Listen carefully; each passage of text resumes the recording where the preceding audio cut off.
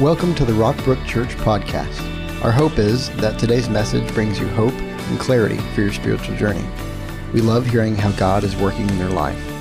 Feel free to share any stories of how this message gave you a new perspective and hope. Email us at church@rockbrook.org to tell your story.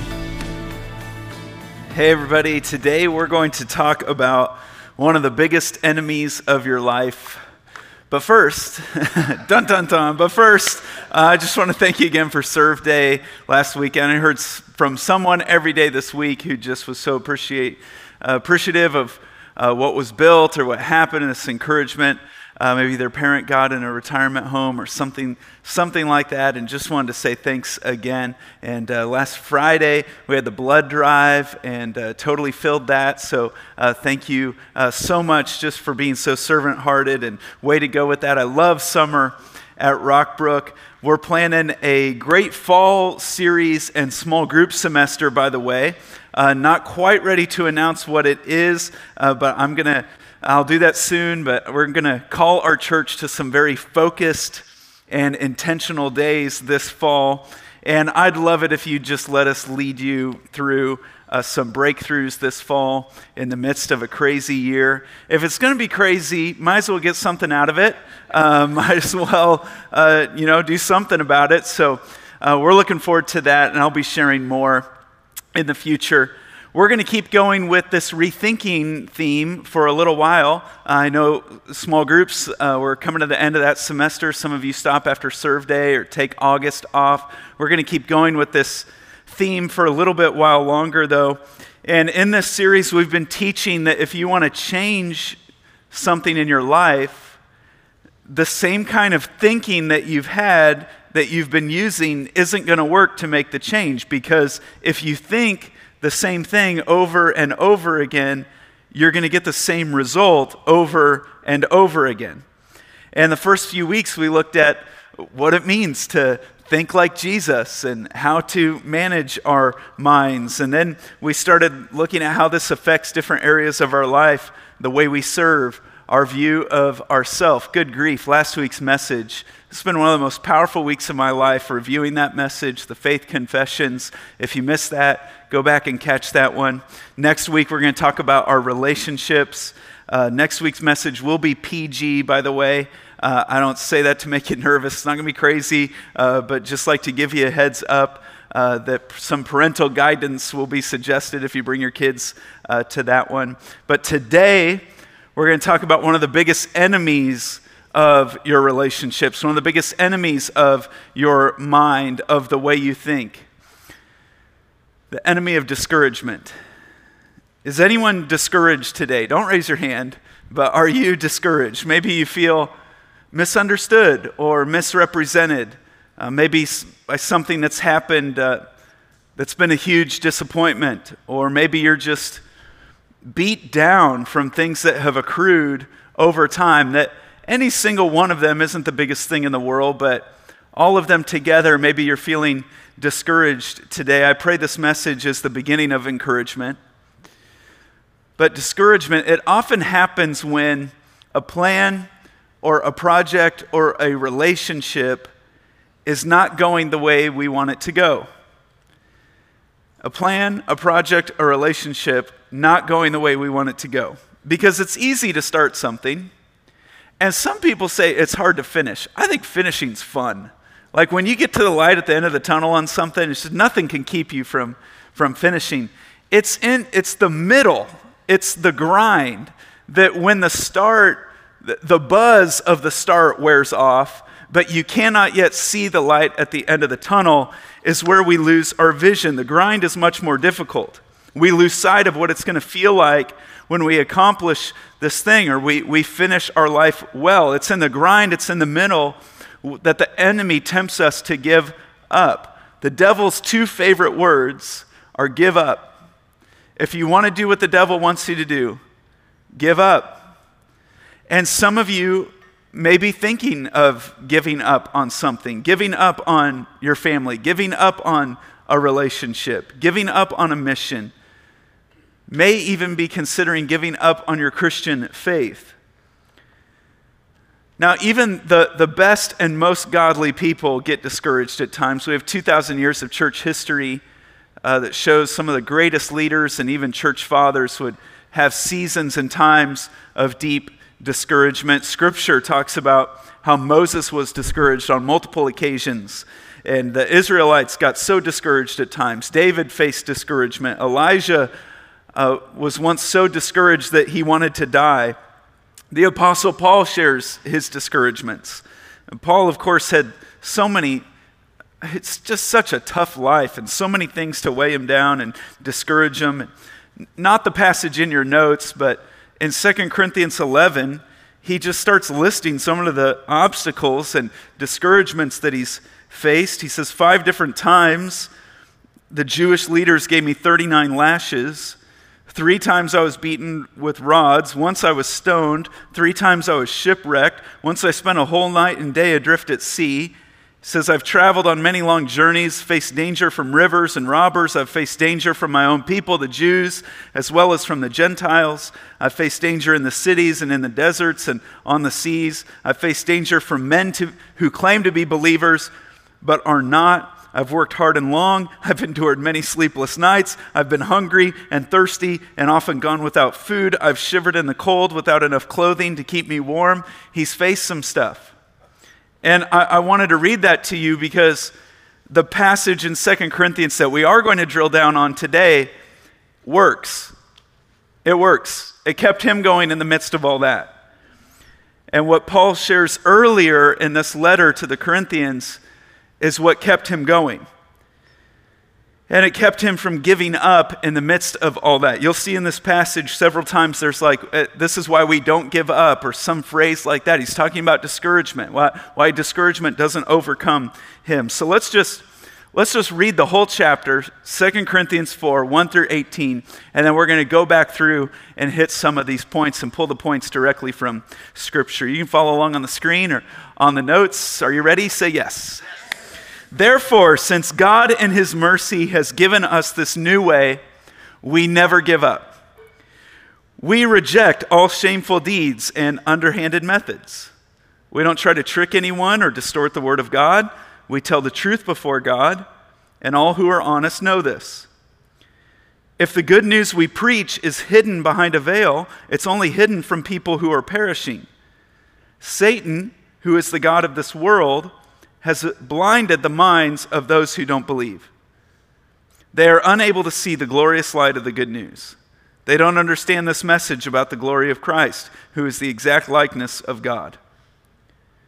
You see, we don't go around preaching about ourselves. We preach that Jesus Christ is Lord, and we ourselves are your servants for Jesus' sake. For God, who said, "Let there be light in the darkness," has made this light shine in our hearts so we can know the glory of God that is seen in the face of Jesus Christ. We now have this light shining in our hearts, but we ourselves are like fragile clay jars containing this great treasure. This makes it clear that our great power is from God, not from ourselves. We are pressed on every side by troubles, but we are not crushed. We are perplexed, but not driven to despair. We are hunted down, but never abandoned by God. We get knocked down, but we are not destroyed. Through suffering, our bodies continue to share in the death of Jesus so that the life of Jesus may also be seen in our bodies. Yes, we live under constant danger of death because we serve Jesus, so that the life of Jesus will be evident in our dying bodies. So we live in the face of death, but this has resulted in eternal life for you. But we continue to preach because we have the same kind of faith the psalmist had when he said, "I believed in God, so I spoke."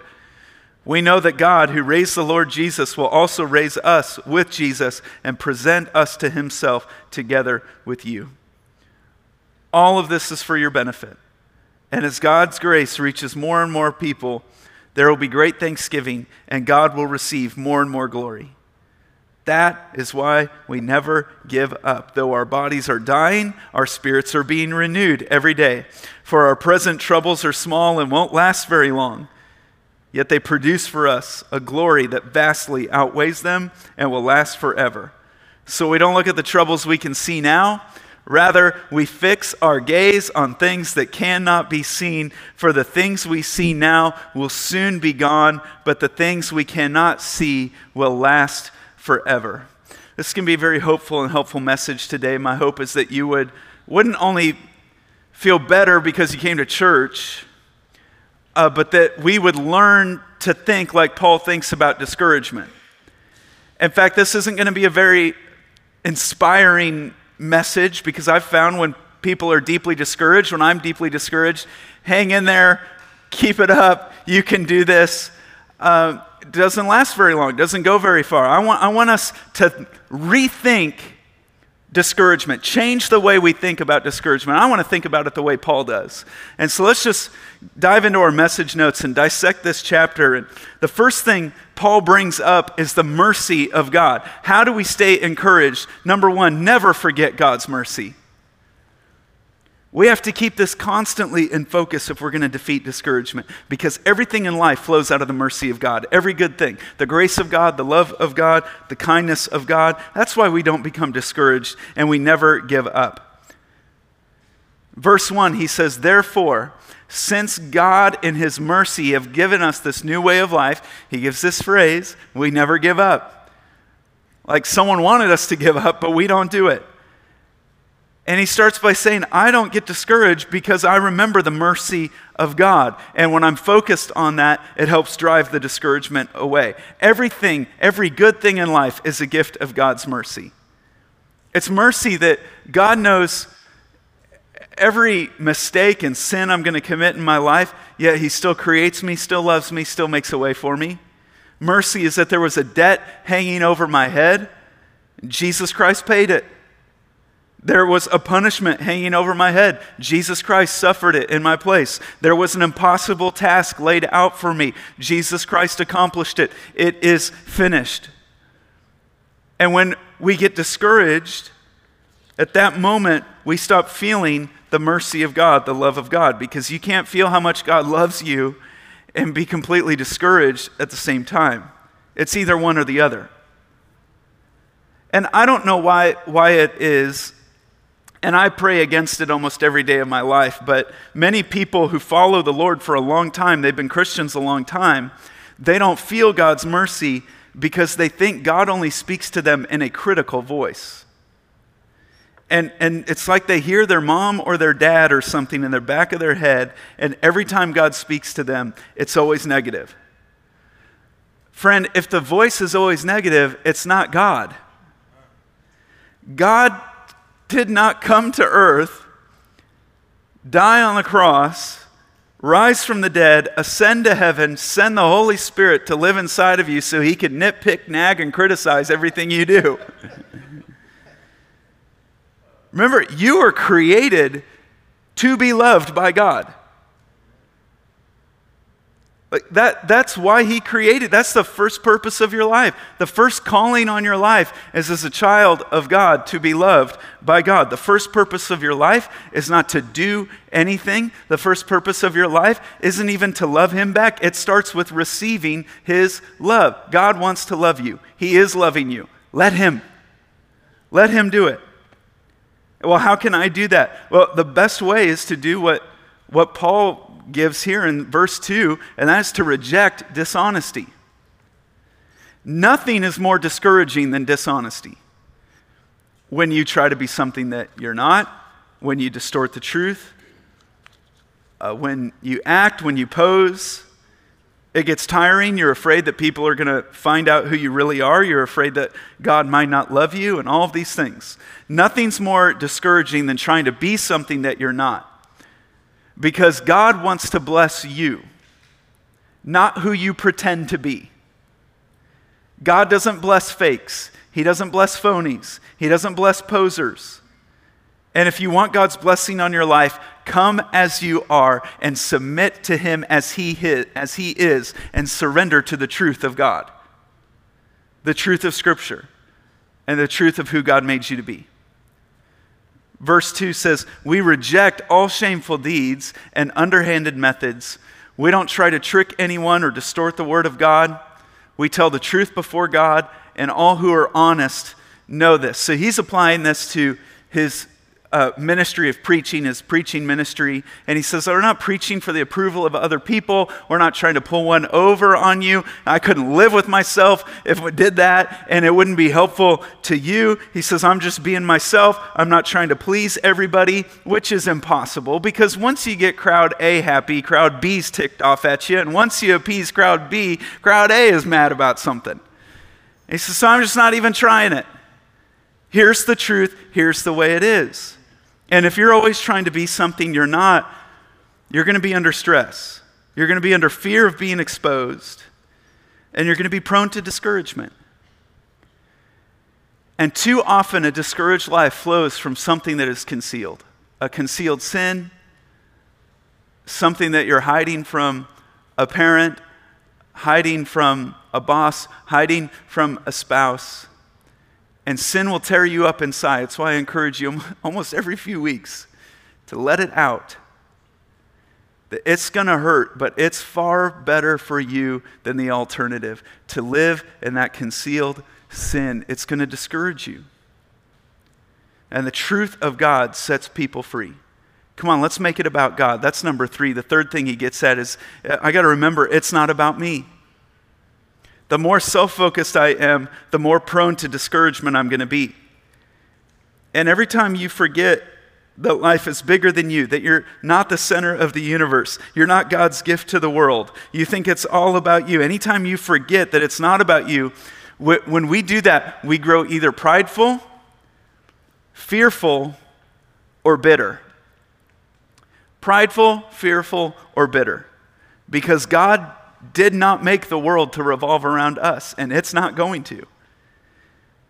And not only that, when I think it's all about me, I take everything personally.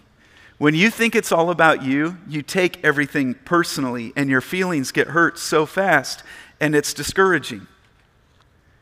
Here's how Paul applies this to his preaching ministry, verse 5. And we'll keep it on here. You see, we don't go around preaching about ourselves. It's not about us. We preach that Jesus Christ is Lord, and we ourselves are your servants for Jesus' sake.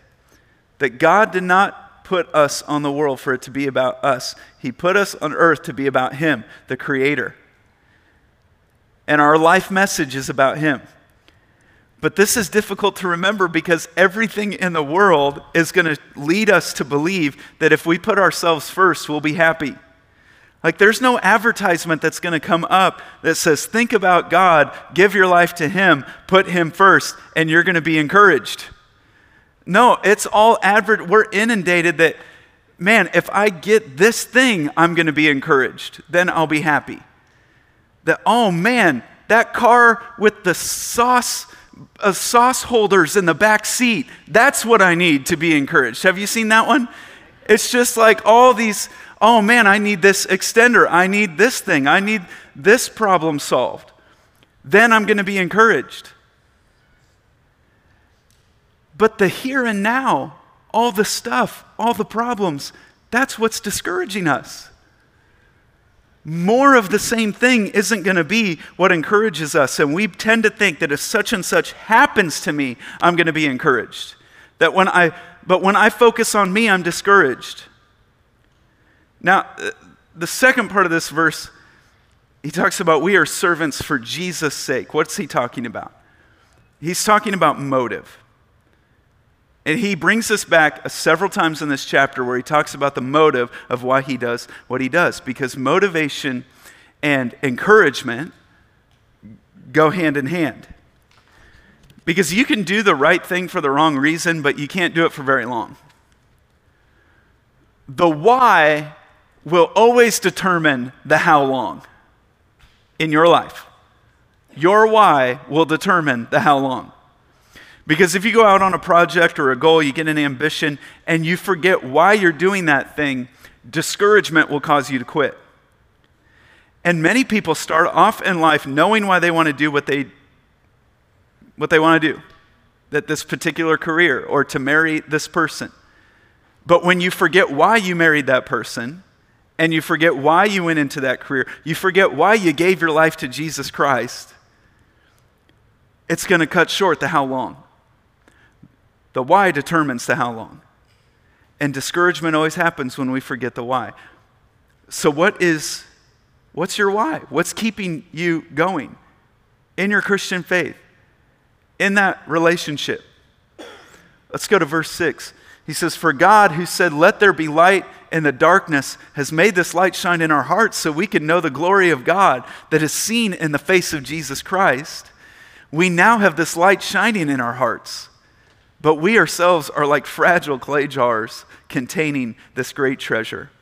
This makes it clear that our great power is from God, not from ourselves. He says we are weak jars of clay. And when you think about it, that's what God loves to use. God invaded earth as a baby of peasants in a barn. The kingdom of God entered through weakness, not through strength. And God's always done that. He's interested in using weak people who trust him so his strength can shine through them. This is what humility is all about. When we say it's not about us, it's not about denying your strengths, and it's about being honest about your weaknesses and giving God the glory. So it's not about us. We're going to give God the glory. But number 4, we're going to also encourage others. In fact, we'll use our pain to encourage others. Remember that list that I went through, the shipwrecks and the prisons and the beatings and all of those things. In verse 8, he says, "We are pressed on every side by troubles, but we are not crushed. We are perplexed, but not driven to despair. We are hunted down, but never abandoned by God. We get knocked down, but we are not destroyed." Now why? Why is Paul this resilient and this resistant to discouragement? What allows him to just get back up again every time he's knocked down? Well, if you had asked Paul, why did you put up with all that? Why did you put up with the jailings and the beatings and going without food and without clothes and being shipwrecked 3 times? Why did you suffer through all that? Why did you endure? He would respond with verse 15, "All of this was for your benefit. And as God's grace reaches more and more people, there will be great thanksgiving, and God will receive more and more glory." He says, "I kept on going. I don't get discouraged because it's helping others, even in my pain." And study after study has shown that human beings can handle an enormous amount of pain if they see a purpose in it. That when you have pain and you don't see any purpose, it's unbearable. It's unbearable. You can't see a purpose. It says here, what's the purpose? What's the purpose of my sufferings? It's for other people's benefits. And sometimes you will suffer for the benefit of other people, and at that moment, you are never more like Christ. Because that's what Jesus did. He suffered on the cross, not for his benefit. He hadn't done anything wrong. He suffered on the cross for our benefit. This is called redemptive suffering. That what in your life is so painful that you can't even think about it. But you could be using it to help other people. Your greatest ministry, your greatest difference will come out of your deepest hurts if you are honest to God. Honest with yourself and honest with other people. This is not heaven, this is earth. And everything is broken. And there is pain, there is suffering, evil lives here. And it's not good. We should fight it, we should avoid it, we should push back on it where we can, but it's going to happen. There will be suffering. Don't waste it. Paul says, use it for good. That your greatest pain could become your greatest ministry. So encourage others. Friend, do you want to be encouraged? Encourage others. Do you want to be loved? Love others. But then he gets to the 5th thing, and before I give it to you, this is the one we would put first. Just in our nature, we would put this one first. But look how far down this is in this chapter. Verse 16 says, take time for renewal. Over the long haul, you got to figure out ways to recharge, to refresh, to renew yourself. And if you don't learn how to refresh and renew and recharge, you're going to be discouraged and you're going to want to give up, no matter the project, the goal, the dream, whatever. And Paul talks about this in verse 16. That is why we never give up, though our bodies are dying. And this word dying in the Greek is wasting away. Do you ever feel like your body's wasting away? The body's wasting away, but our spirits are being renewed every day. And you can't keep the body from wasting away. You can't stop the aging process. But you can stay fresh on the inside through letting God renew your spirit. And you need to spiritually renew. Let God spiritually renew you every day. Every day. It's like hooking up the jumper cables to get your spirit recharged. Now this is different. This is different than rest. This is different than peace and quiet. That I love to go hiking. The lake is fun. All that stuff is great. Rest is great. Peace and quiet is great. But I don't ever want to trade renewal for rest. I don't want to trade peace and quiet for the peace of Christ. Because the peace of Christ you can have while you're working 3 jobs to pay off debt. You can have it in the chaos of the world. You can have renewal even when you're not getting your way. Don't trade renewal in for simply rest and peace and quiet. Go to God to renew your spirit. Worship renews our spirits. And then we stay focused. Through this renewal, we can stay focused. Number 6. Stay focused on what will last forever.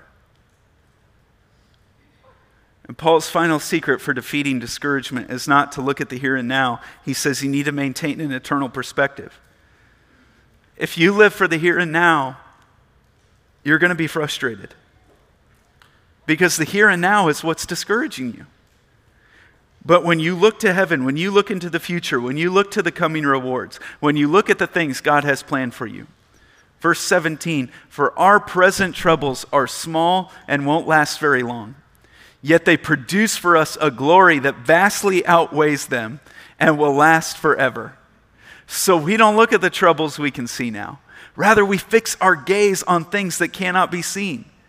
For the things we see now will soon be gone, but the things we cannot see will last forever. This is a matter of perspective. He says, all these problems that I face, they're small compared to the coming rewards and the joys that we're going to have forever and ever. Even if I have a chronic problem that I'll face every day of my life on earth is temporary. Praise God. It's 60, 70, 80 years, whatever it is. But there is eternity on the other side. Temporary problems, eternal rewards. You know, there are 3 kinds of motivation in life that you're going to need to keep going. Don't you love it when I start a new sermon at the end of one? But there's 3 motivations in life. There's internal motivation, that's inside of you. There's external motivation when things are outside of you are motivating you to do something, and those are okay, but there is a much stronger one that is eternal motivations.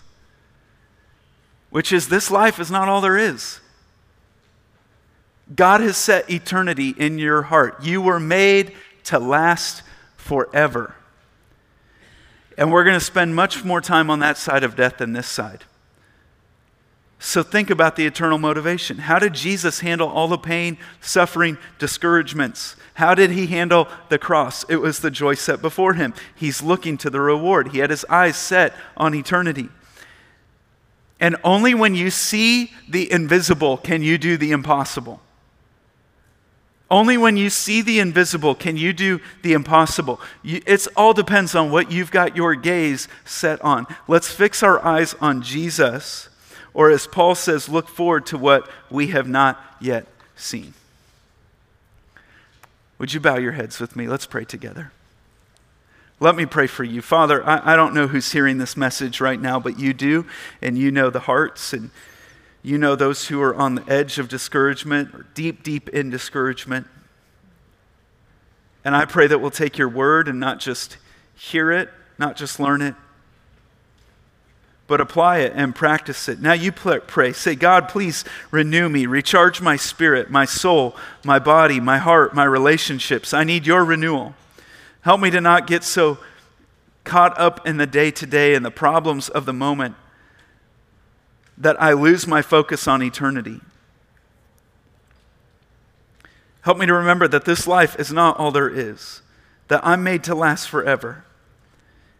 And even the pain in my life is temporary compared to the time that I will be with you in heaven. Galatians 6:9 says, so let us not get tired of doing what is good, because at just the right time we will reap a harvest of blessing if we do not give up. And I'd encourage you just right now, in your seat, wherever you may be listening to this, just claim that promise. And make a commitment. Say, God, I'm saying today, I'm not going to give up. Tell the Lord that. I'm not going to give up. God, help us to trust you. It's in Jesus' name we pray. Amen. Thanks for joining us today. We would love for you to get connected to what's going on at Rockbrook Church.